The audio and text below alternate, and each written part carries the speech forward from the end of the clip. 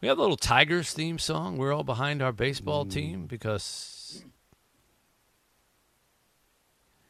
Oh, yeah. Yeah. Oh, get them. We're all behind our baseball team, and our baseball team is behind pretty much everybody else. I don't know what the final count was, but somewhere just shy of 30 games out of first place in their division, or under 500 rather, and that would be even worse than that. For a year that everybody expected that September and October might be exciting, something really went wrong. Obviously, the general manager was fired in the middle of it. Dan Dickerson saw it from beginning to end. Dan, I dare say that you thought that this was a potential playoff team. We have the tape. We're not going to play it, though. I was just hoping you wouldn't. No, I was trying to remember exactly how I put it, because your question was, this season will be a disappointment if, and then I had to fill in the blank. Yeah. So at least I didn't predict playoffs, but I said if they're not playing for something in September, I think was my answer. And so I am now officially, Mitch, out of the prediction business. Well, if that nullifies you, then so are a lot of other people, because a lot of people, including experts, not just the Homer kind of Detroit thing that happens in any town, but there are a lot of national experts that thought that the Tigers are finally going to come around. Team on the upswing. What happened? Boy, I would. I mean, certainly the pitching injuries, yes, but I really actually start with the offense. Just because when it started poorly a year ago, they picked it up in May, and they actually had about a 95-game stretch last year where they played.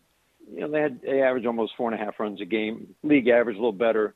It was quite a good offense for a while, and then it tailed off the end. This year started slow, and they just never got on track. And it ended up being a historically bad offense. So for all the pitcher injuries, of course, we know that part of the story. But I really go to the hitting first, because when you, game after game, fall behind by a run or two, and this really was the case, you're down by 2 runs, and you felt like once you got to a certain point in the season, they were not going to come back, and they usually did not. That feeling pervades on the whole team. And, when they got this little hot streak going at the end, AJ made the point all year long, we are a different team when we play with the lead. So it felt like that had this effect on the entire team. I thought the pitching, for all the injuries, the bullpen, there were some good stories out of that. I thought Chris Fetter did a remarkable job with 16, 17 different starting pitchers. But the offense, and then you looked up, mid-season, and there was days when the lineup had 5, 6, 7. There was a day with 8 different guys with a 4-1, 5-1 strikeouts to walks. And this is exactly what Scott Harris, the president of baseball operations, is going to address. You want to know what kind of moves they're going to make this winter? Look for guys who are going to make contact. They're going to control the strike zone. They're going to make hard contact. And you just can't have a bunch of low walk, high strikeout guys in your lineup. And our lineup was full of it top to bottom. Do you think the strike had anything to do with it this year? Because, nobody had. Offense is down in the American League. National League, I'd actually say about the same. I don't think there's any question that shortened spring training affected a lot of things, and I'll go right to pitcher injuries for that. It did. Yeah, I think it did. And I would hope that baseball learned something from that. You just can't cut 21 days off spring training and say everybody should be able to be ready in about half the time. All right, well, let me ask you about some specifics, all right? Eduardo Rodriguez, spent a lot of money on him. I still don't know what the hell he was gone for all that time. But you got to point at that kind of thing. It's like, wait a minute, you're going to go get a free agent, and then he's got an unexcused absence from school for God knows how long until he finally came back. That could not have helped matters on the pitching rotation. No, that was a family situation. I mean, sometimes life intrudes, right? And I think the only strange part of that for the team was there was just no communication for the longest time. And I think that's the part that had everybody a little bit, upset. Let's face it. I mean, there was no communication. He was unreachable, and versus, okay, this is a family issue. This is going to take some time. And then in constant communication, just letting the team know what was up. Do we have any idea what that was? What's that? What that was? What was the family situation? I don't know much of the details, except it was serious, and it was, I think I really don't know the details, but it was, it was something he had to take care of. He had to be there in person to address. It involves, his marriage and kids. So, That's all that I know. All right. What about the young kids? Who are all were supposed to have great years. Riley Green, Spencer Torkelson. Talk about some of them.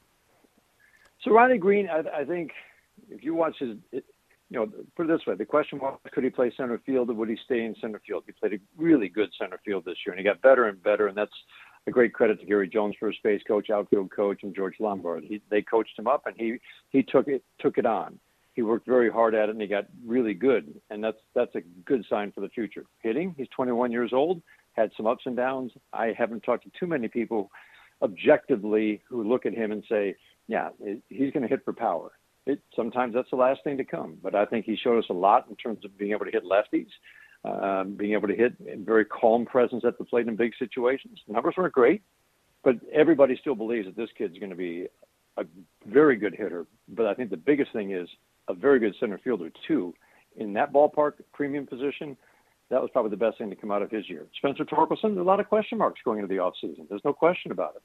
And he went down to Toledo, came back. We were tracking kind of hard hits plus actual hits when he came back. And for about 15 games, it was a lot of hard contact, just what the Tigers have been talking about. And then it was not a good finish until the 2 home runs and the doubleheader. So kind of big question marks, but I think also this is going to be – he's 22. And talk to people around the league outside of Detroit. They still believe that this is a premium hitter, and he will be a hitter. But sometimes it just takes certain guys longer than others. He's not the only one who's been a top prospect who's struggled. So, but I think for him, it's going to be a winter dedicated to work on swing changes and things that he has to do differently next year, because nothing's going to be guaranteed. I mean, he'll be the starting first baseman on opening day most likely, but they're going to be very direct in terms like of you what said, you got a winter. new general manager, and he is not going to hesitate to put his stamp on the team. So we got a minute left. If you were a betting man, who do you think will not be with this club next year? I think you would look at the low walk, high strikeout guys. I mean, Jeimer Candelario struggled defensively this year and at the plate, and I would say that's a big early decision. But just think of, without naming names, look at the low walk, high strikeout guys. No, name names, because nobody in our audience is going to do this without naming names. They're not like you, Dan. They don't know nobody knows the roster of the Tigers. Predict the roster, because if one of those guys in comes back, then it's like, hey, you didn't think I'd be back. We're not going to keep this tape any more than we kept the other tape. I think your signal reaches a far long way. Yeah. Well, I would just say, Mitch, no, it's pretty clear. I mean, if you're going to add guys who can draw a walk, work an at-bat, make contact, get on base, and make hard contact, then it's like, who will they replace? Fans can figure that out. All right. Figure it out, folks. Do your Dan homework. Dickerson, the voice of the Tigers. Give Dan a medal, because about a game 120, Dan had nothing to talk about every night. Yeah. And still talk. Yes. Yeah. Well, that's the trick. The challenge. All right. Great to hear your voice, Dan. Enjoy the off season. All right, guys. And we'll Thanks, talk to Mitch. you again in the spring. CKB. All right. It's 760 WJR.